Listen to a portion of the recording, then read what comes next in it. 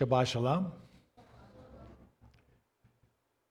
We are in a series on fatherhood, and we started that on Father's Day, or the day before Father's Day.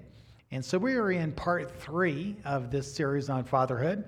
And I'm going to talk today about fathers and their responsibility to protect and discipline their children. So fatherhood, of course, originates with our Father in heaven. We saw this in Genesis in the previous teaching, that God is our Father. He made us in His image, that we carry the image of God. We are God imagers, and that we've learned from the Father how to be fathers. And so the Heavenly Father loves us. He blesses us. He provides and protects and disciplines us. So we've been talking about these different aspects, and today, of course, we're going to pick up the protection and discipline. He's good in everything He does. And He's the ideal. He's the ideal that we try to emulate as fathers on earth. It's Him that we try to model our lives after as fathers. And we all come from different places. We all were born in sin. We're all broken to some degree. And so in our brokenness, right, we're not a perfect image of what God had determined for fathers, but we're striving for that. We're growing into that. And so regardless of where you're at as a father, you just start from where you're at. As you begin to embrace who the Father is and to model your life based on His life through the power of God's Spirit in you. Teaching, of course, our young sons how to be fathers as well as they grow up, as they marry, as they have children.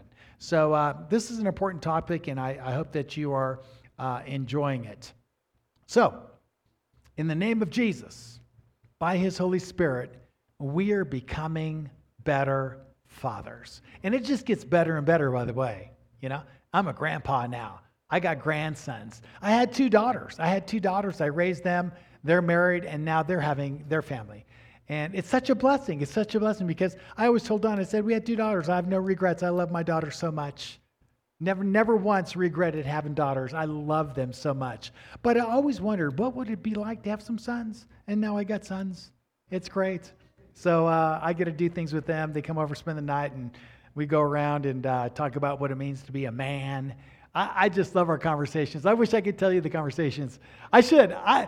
We should be able to get away with this. I think I can get away with this nowadays. Should be able to get away with it.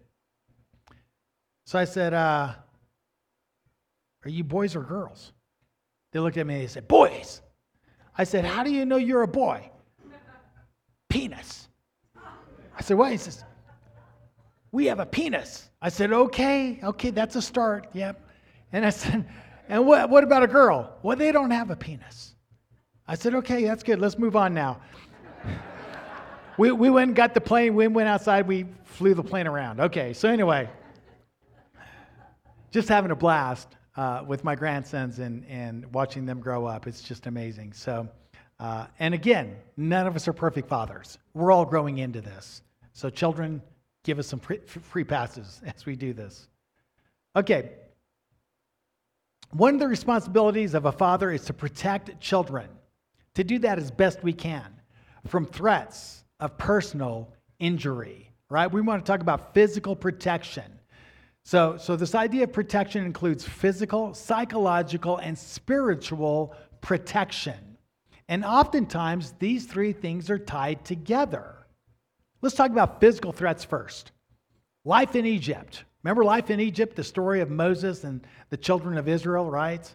They were growing up in a really wicked world. Egypt was wicked. Egypt was dark, right? The symbol of Egypt on the crown of Pharaoh was what? The serpent. That was a giveaway in terms of the type of kingdom that this was.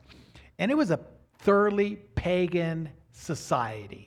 And the people of God are just caught up and under all that pressure, under all that oppression. In fact, they were slaves at this time in Egypt. The threats to their lives were daily. And this life in Egypt was polar opposite of what God had intended for His people. So God decides He's going to free His people from Egypt and lead them to a place where they could live out life in a place of love and joy and peace, a place of prosperity and goodness. And so that was His plan. But stepping back into the story, as it all begins, God basically tells Moses, I need you to go tell Pharaoh a couple things, because we want to get this thing straight from the word go. And so in Exodus chapter 4, verses 21 through 23, it says this. The Lord said to Moses, when you go back to Egypt, see that you perform for Pharaoh all the wonders which I've put in your power, and I will harden his heart so that he will not let the people go. He gave Moses power. He gave Moses authority and power to do some stuff. He says, now go do it in front of Moses or in front of Pharaoh. Then it says this. Then you shall say to Pharaoh, after you do some stuff, thus says the Lord, Israel is my son, my firstborn. So I said to you, let my son go that he may serve me. But you have refused to let him go. Behold, I will kill your son, your firstborn. Now, we talked about this a couple weeks ago. My dad's stronger than your dad, right? God's saying, hey, you're messing with my firstborn. Stop it. And if you don't, I'm going to mess with your firstborn. You know, you're drowning my sons in the Nile. I'm going to drown your sons in the water too. It'll just be the waters of the Red Sea, but nonetheless, God is going to make good on that. God says, leave my kids alone or else, right? And that's part of the job of a father, to watch over his sons and daughters, to draw that line in the sand to the aggressor who's there to hurt or harm them and say, no, you will not touch on my children. This is one of the responsibilities that we have as fathers. Think about this. God is serious about protecting his children. He knows our struggles. He's with us in our darkest places. And he will never abandon us. Never. When you're in trouble, call out to the Father. When you're in trouble, don't run to him. He is for you, not against you. He's not angry with you. He loves you. He's the one that we can run to. I'll tell you a story about my dad and my brother, and actually my two brothers. I have a younger brother, older brother. My older brother was a senior in high school, and I was like, I think a freshman or maybe 1 year before that. And we're digging a big old hole in the ground outside of our house because we're going to lay the framework for a chimney. So we're out there digging away, just in the hot sun. And as we're digging away, and my brother, he was a senior in high school, the neighbor who was a yard away, so we had the neighbor's house and then another neighbor, that neighbor comes out and he starts yelling at my brother. He starts saying, and I'll change his name, he starts saying, hey, Tom, were you over at the house the other night? Were you over here the other night? You answer me. You talk to me. You turn around and look at me. I'm talking to you, Tom. You know, my dad says, what's going on? My brother was turning to kind of react. My dad says, you turn around, son. Don't you talk to him. He says, what's going on? And then the guy continues to yell and says, you stole my son's ring. See, they had a party at the house for graduation. And during that night, because, you know, it was a pretty wild party, but during that night, someone stole his son's class ring. And my son's friend's mom, this guy's wife, said it was Tom that stole it. And so my brother's trying to tell my dad the story. Yeah, you know, his ring got stolen. You know, his mom thinks I did it. And she confronted me, and she was accusing me of taking the ring. And the neighbor's yelling this whole time. And my dad says, well, did you? He says, no, I didn't take the ring. He says, well, why is he so mad? He says, well, I called his wife a bee. Now, today you can do that and get away with it. I don't know why. But back in the 70s, you didn't call anybody's wife a bee. Now, that was a different era. That was back in the time that fathers and husbands protected their kids and their wives. You know, that was a different era, if you will.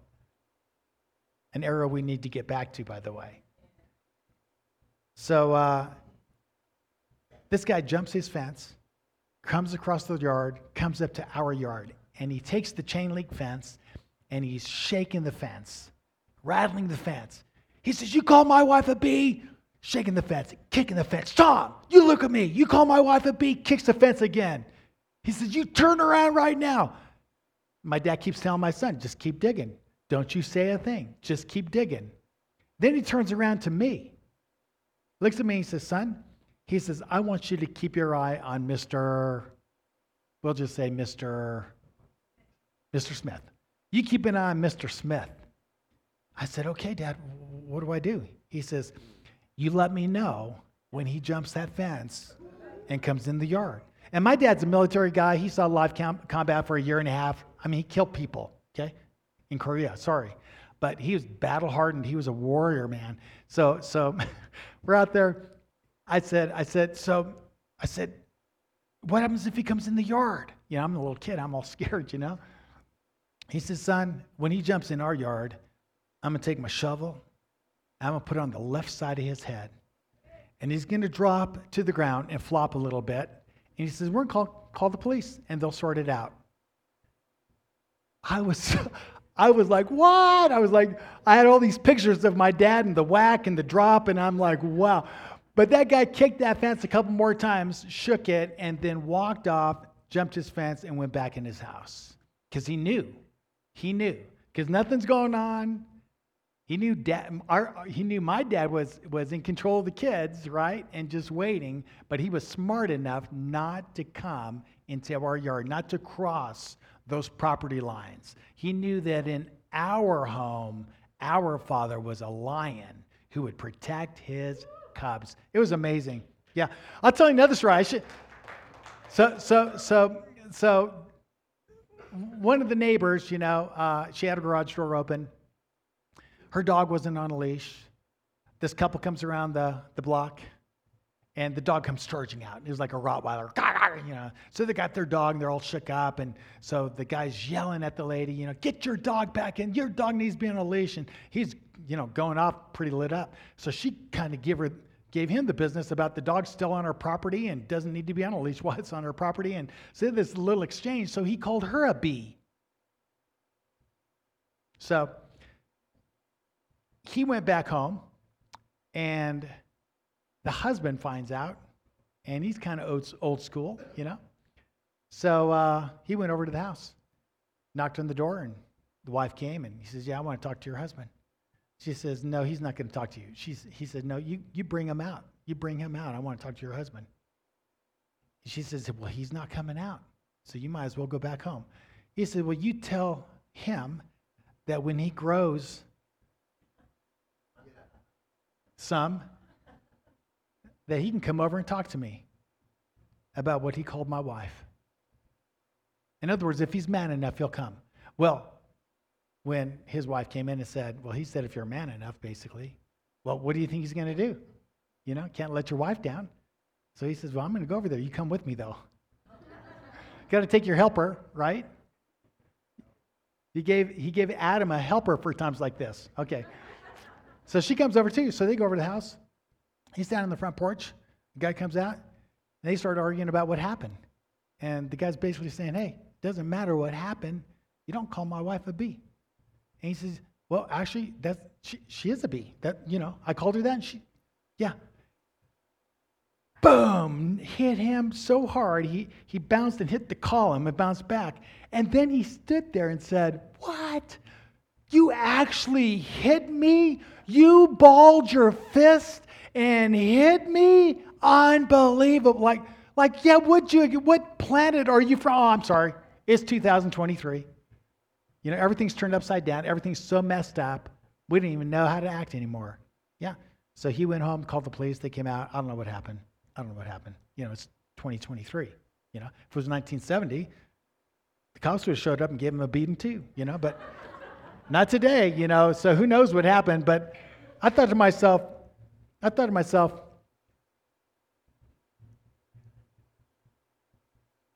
husbands and fathers need to protect the dignity of their wives and children. And we need to stand up and reclaim our ground. I'm not advocating violence, of course not. But I'm saying, man, we are so far away from doing what we need to do as fathers in protecting our families, their names, their dignity, their reputation. We need to do a better job. Psychological. We need to protect our kids from psychological threats, right? The power of life and death are in the tongue. I don't know what kind of home you grew up in, but when we grew up, oh my gosh, everything was, cutting each other down. Everyone was the butt end of the joke. And so, we kind of had nicknames for each other. It was just really demeaning, But everyone's trying to one up everyone else. And I grew up with that. My parents didn't understand that. But as I grew up and I began to understand the power of this spoken word, it changed everything for me. I began to realize, you know what? A lot of damage is done through what we say to one another. And as fathers, we've got to understand that we got to teach our kids that they can't diminish each other or anyone else for that matter. You can't diminish others, their personhood or their identity. No derogative name calling. Yeah, it's kind of fun for a while, but you know what? It has its effect. We should not allow negative jesting under the guise of, oh, I was just joking. Yeah, because that hurts. Your joke hurts. That may be funny to you, but it's not funny to me. It's amazing how we carry things that are said to us and about us all the way into our adulthood. Yeah, we got to teach our kids, no, we're going to speak life to one another. We're going to speak life to mom and dad. We're going to speak life to each other and to our friends. The power of life and death is in the tongue. I remember one time, another story. Guess this is like story hour, right? Okay, so my brother, senior in high school still, same summer. So, it was earlier in the year, but he's senior in high school. But he ditched with some friends that went, out messing around. And so the school called and got a hold of my mom and said, we had a note here that Mick's sick and we're hoping he's doing better. And she says, Mick is not sick, And so I give away his name, sorry. So she told Dad. So we're sitting there at the dinner table, and my dad says, so I heard you were sick today. He's like, what? Yeah, you were sick. You weren't at school. He goes, yeah, I was at school, Dad. He goes, no, you weren't. Don't lie to me, son. He says, your mother told me that you lied and ditched school. Man, my brother turned to my mom real quick, and he called her the B word. That senior year, something about, hitting that 18 and yeah. Oh, it was a big slip. Everyone drops their forks. It's totally quiet around the table, So we're all watching. It was like a tennis match, We're like, what's that going to do now, So my dad says, what? He says, you apologize to your mother right now, son. My brother looked at her, but he was so embarrassed. He's turning red. All the other kids are looking at him. He just couldn't get himself to apologize. He's just like staring at her, looks back at my dad, look at her. He said, son, apologize to your mother right now. And he just stood there silent. He didn't know what to do. So my dad, it was great. It was like Clint Eastwood or, he stood up. When he stood up, he took his leg, kicked his chair. His chair goes, whoom, hits the wall. It was great. It was just like, oh my gosh, these are tricks of the trade, So he kicks the chair against the wall. Yeah, everyone kind of jumps, He walks over to my brother. My brother's sitting there. My dad takes off his glasses, sets them on the table in front of him, puts his hand on his shoulder, and then balls his fist. My brother says, sorry, Mom. Magic. It was like magic, Dad took his glasses, went over, got in a chair, sat down, says, let's eat. We all ate. It was amazing. But anyway, these were learning lessons growing up in my house. Not a perfect home. I wouldn't change it for anything. I loved it. I'm grateful. Okay? So we need to teach our kids, when others cut you down, when they make fun of you, when they say things about you, you take that to the Lord. You raise up that shield of faith. See, all that matters is what God says about you. And what does he say about you, son? That you're made in his image, that you're one of his sons. What does he say about you, daughter? That you're one of his daughters, made in his image. Yeah, that's what you invest in. You break that stuff off. You don't receive it. You don't let it come into you. You lift up that shield and say, no, I'm a child of God. That's not true what you said about me. And you teach them how to fight that and break that so it doesn't attach to them and begin to shape them. And then we need to teach them how to protect and defend other people who are being demeaned, who are being bullied like in school. I always taught my girls when they're growing up, hey, if someone's being bullied, always champion their cause. Don't stay silent. If someone is being bullied, you go right up and stand next to them and say to the bully, no, you will not do that. Always champion the cause of the one that's weak, the one that's oppressed. If you don't, who will, right? So you got to do that for yourself, and you got to do that for others. Teach your children to be peacemakers.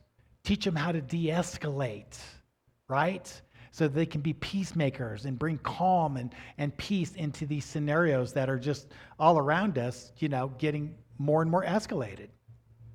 These are a few of the ways that we can help our kids do a better job. And fathers, that's our responsibility. We got to help teach our kids. And then there's also spiritual threats, right? We have spiritual threats against us. There's an evil one. The presence of evil in our world is all around us. We battle that day in and day out. In the Lord's Prayer, at the end, part of the prayer is, lead us not into temptation, deliver us from evil. How profound is that prayer nowadays, right? Maybe not as profound back in the 50s.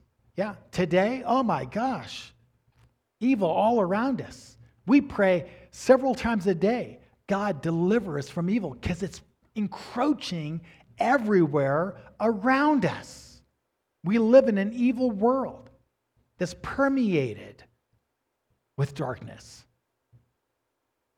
I'm just watching this news clip off our major newspapers where perverts are marching around naked in our streets and chanting. Mainline news media chanting, we're coming for your children. I'm thinking the evil has become so intense and so in our face and so aggressive. We need to step up the battle. Deliver us from evil, O Lord. Our current White House administration, many of our governors and mayors, not only will not protect us from this bizarre evil, they actually support it. It's invaded our schools, our libraries, social media, sports, everything, right? What's our saving grace? What's our saving grace? The Most High God. 2 Thessalonians 3, verse 3 says this, but the Lord is faithful, and he will strengthen and protect you from the evil one. Fear not, don't run and hide. He has given us what we need to find deliverance from the evil one. Luke 10, 19 through 20. Jesus says, after he sent them out to heal the sick, to raise the dead, and cast out demons, right? They had to go out and confront evil in their culture. When they came back, let me read this to you first. Luke 10, 19 through 20, he says, behold, I've given you authority to tread on serpents and scorpions, and over all the power of the enemy. Not over some of the power of the enemy. I've given you authority to tread on serpents and scorpions and over all the power of the enemy. We have authority over evil. We don't have to run from evil. We have to teach evil to run from us. We're the answer to the dilemma of evil in our culture, you and I. It's amazing how much power we have. Jesus says, and nothing will injure you. The psalmist said, the righteous are as bold as lions. When you know who you are and the authority that you have, oh, what a game changer that is.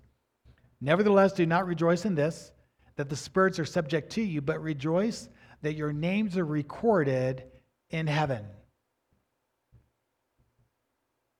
Fathers, in Jesus, you have tremendous authority to protect your families. Give you another story. A young father told me that his daughter was really in a bad place. She was in high school, and she was in a bad place, and just really being tormented by an evil spirit. And usually when that happens, we don't talk about it because people think you're crazy, right? So you just kind of like isolate. And she was getting worse and worse, and she was falling into a lot of like fear and anxiety attacks and that kind of stuff. And this thing was just robbing her life. In fact, she became depressed.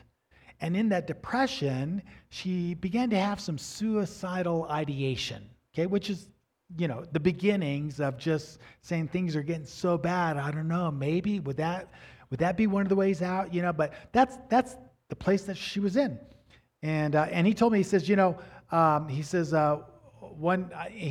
said he knew that she was struggling, but he didn't know to what extent. So, but one evening he came out. He said he came out of the kitchen and she was laying on the floor in the living room, and she was in like a fetal position, and she was mumbling.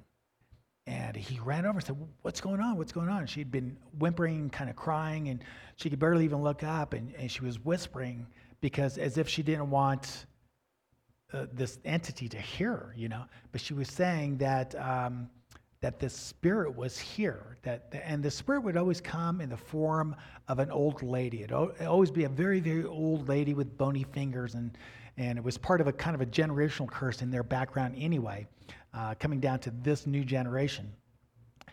And so she told her father, "It's she's up there, whispering. He's like, "What?" And she says, "Yeah, up the stairs by the room, And he said he turned around and he ran up those stairs and he looked at his daughter in a fetal position and says, "Where? Right here?" Was pointing. She said, over a little bit more by the door. He went over until she said, "She's right in front of you." And this father let loose, said, "In the name of Jesus, I rebuke you. In the name of Jesus, get out of my home. You leave my daughter alone. You leave my house alone. You have no right. I take authority over you in Jesus' name. Leave." Yeah. Turned to his daughter. "Is she there?" Daughter says, "No, she's gone. She left. She's gone." It took several more weeks. And he said she got better and better, stronger and stronger until she was back to herself. Just amazing in every way. Parents never, ever take for granted what's going on in your kid's life. If they're struggling or whatever, talk to them. Get them to open up to you.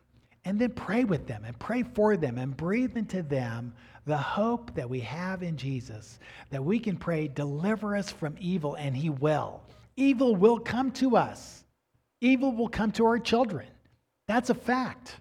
The game changer is teaching your kids how to take authority over evil. You as a parent doing that for them until they're old enough to do that for themselves.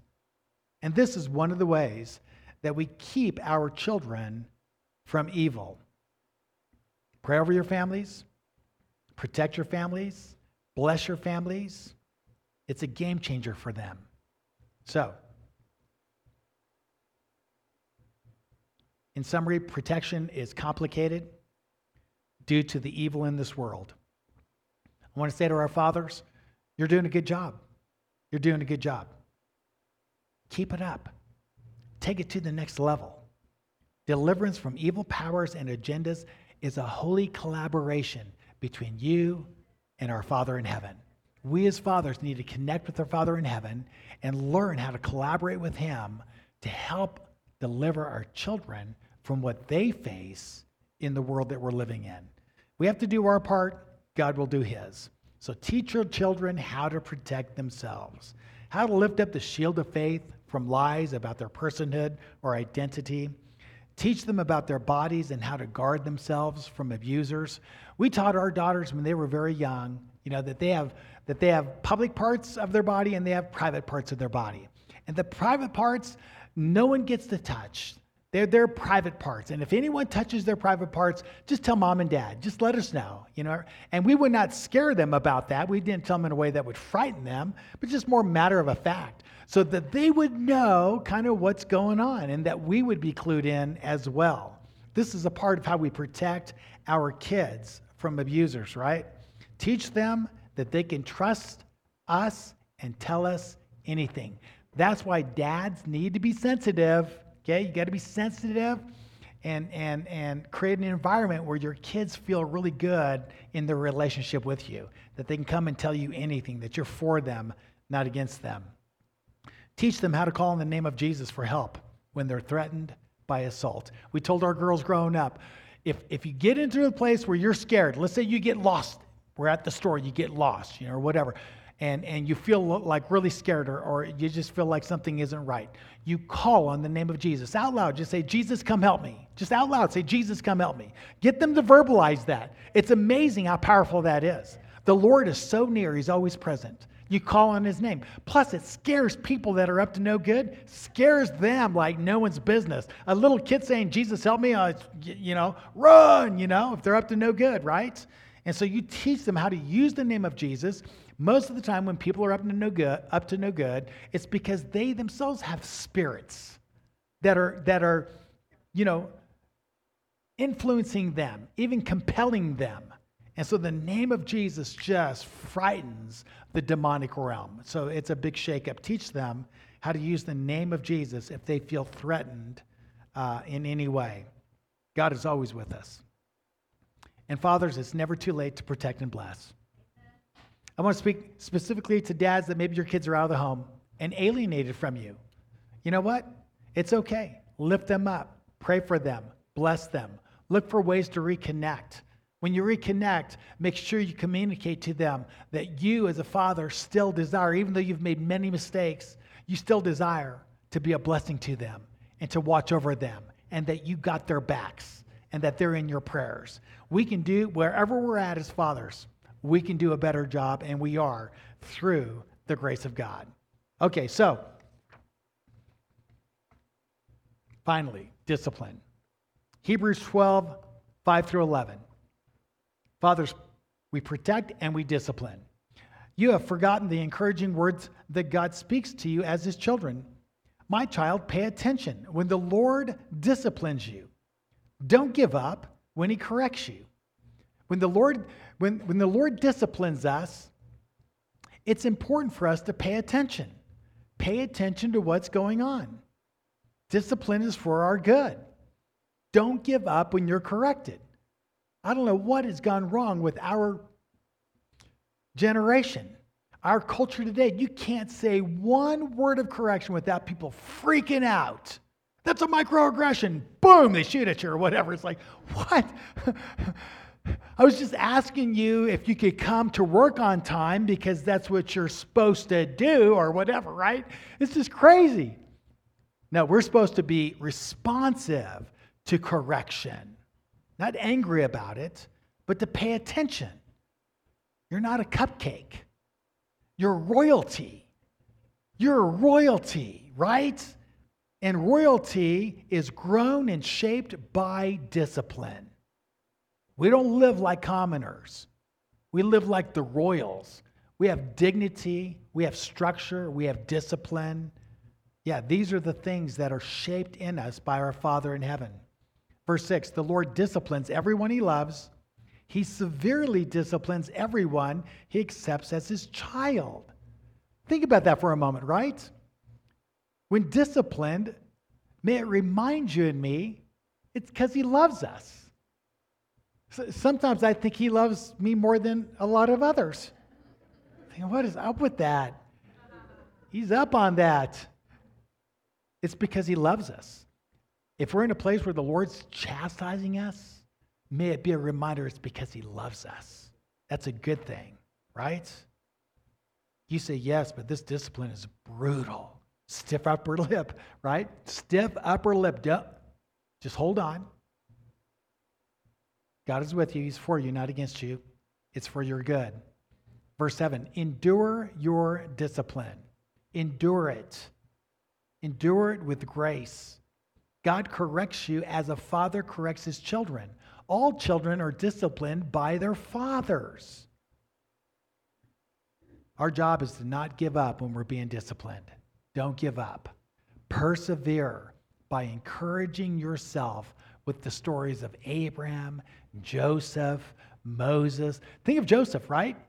He was so full of himself. He's so proud. He's telling his dream to his brothers. You're going to bow down to me. He tells his mom and dad, even you guys are going to bow down to me. Look at me. I'm Joseph. He's got the coat of many colors. He's just walking around like a big old rooster, right?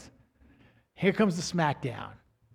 His brothers reject him. They beat him. They throw him in a hole to die. Then they get scared of maybe being culpable in a murder.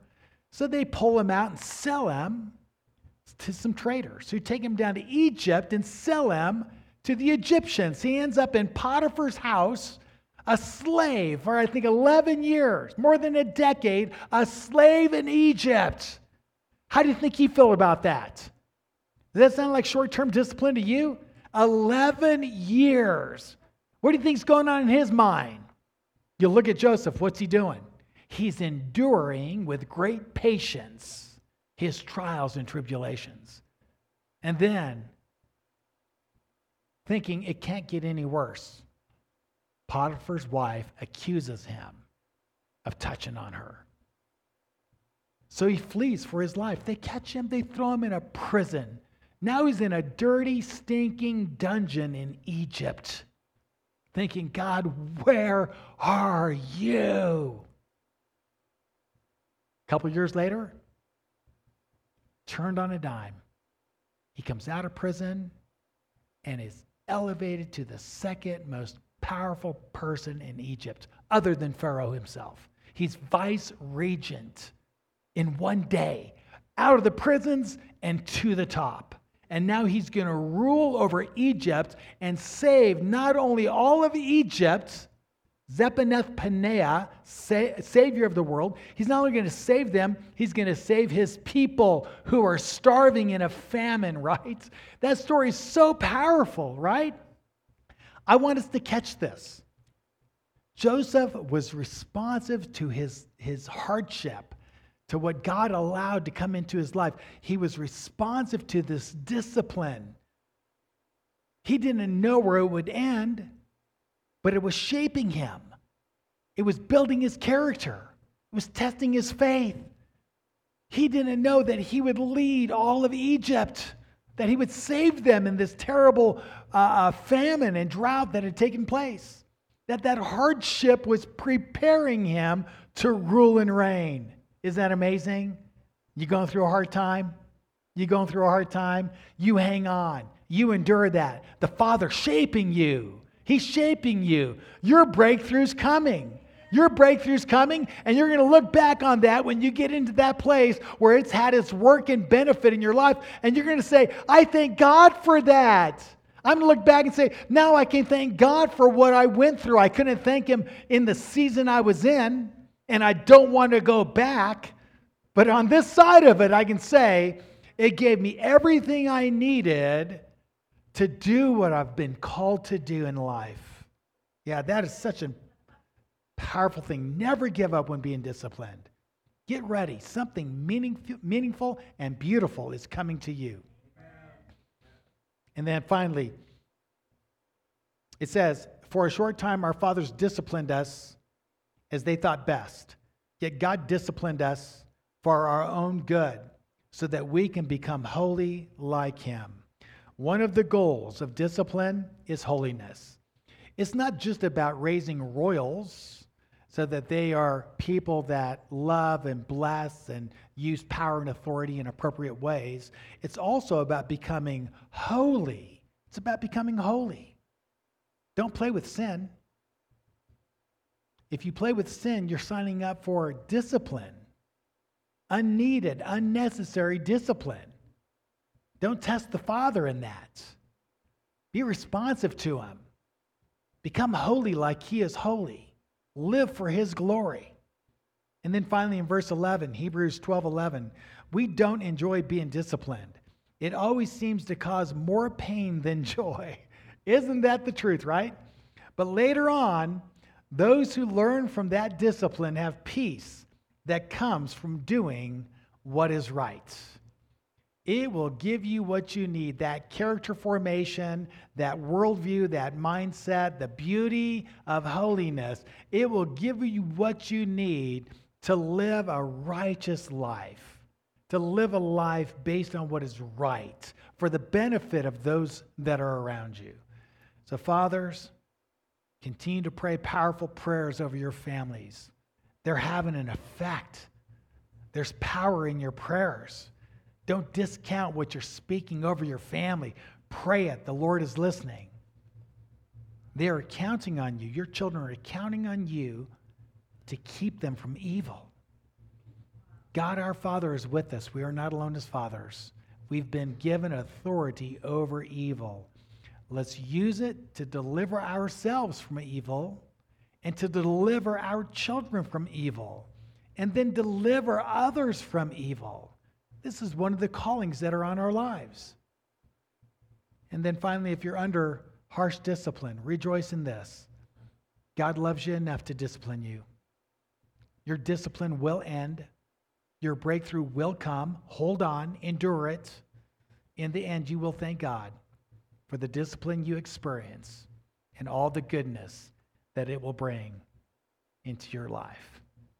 Shabbat Shalom.